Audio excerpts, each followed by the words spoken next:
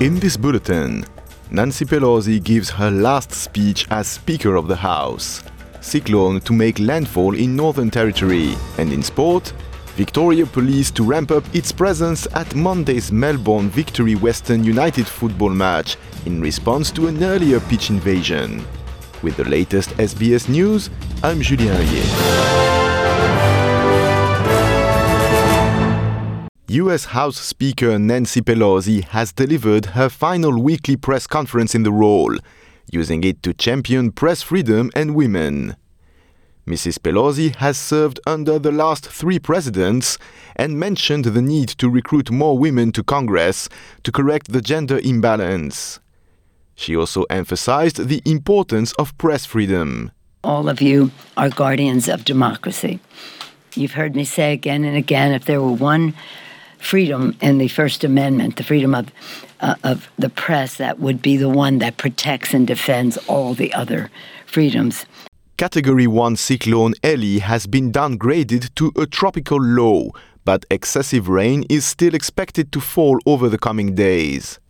The cyclone made landfall in the Northern Territory overnight, but no major damage has been reported despite wind gusts of up to 100 kilometers per hour. Chief Minister Natasha Fyles says communities in the path of the cyclone included Wadeye, Daly River and Pepimenarty.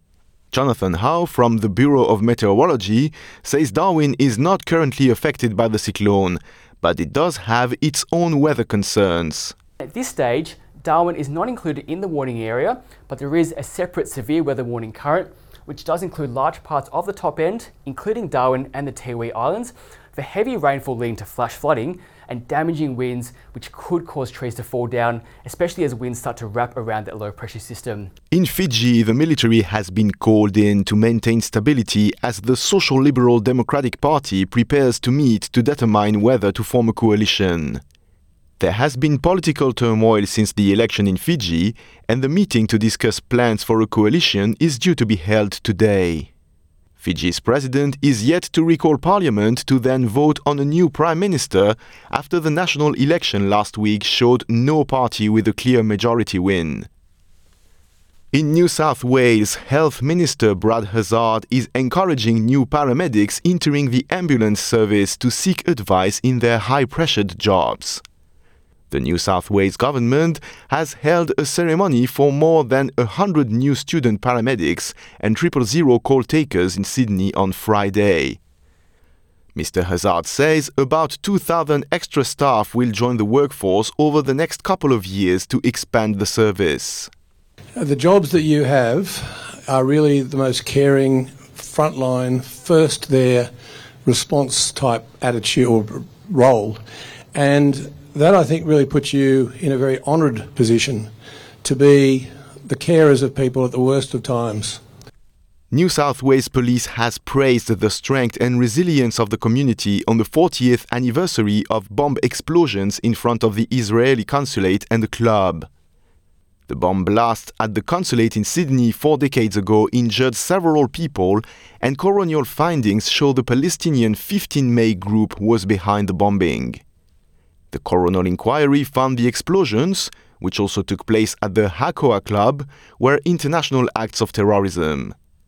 Police have thanked international experts involved in the inquiries into what it calls a day of senseless violence. North Korea's foreign ministry has denied accusations it provided munitions, including artillery shells, to Russia. A media report suggests additional shipments are expected in the coming weeks, but North Korea says the allegations are groundless. The White House says the North has provided a delivery to a private Russian military company. North Korea's foreign ministry has also denounced the United States for giving lethal weapons to Ukraine. And to sport, Victoria Police is warning fans against violence and bad behavior ahead of Monday's football match between A-League and Western United. As part of the police operation into the pitch invasion over the weekend, almost 30 people have been arrested and 36 people have been identified. Police say they are still seeking public information about criminal damage, the release of flares, while vowing to take swift action against any antisocial behavior. After 13 people were charged earlier in the week, further offenders are facing multiple charges, including violent disorder and alleged assault.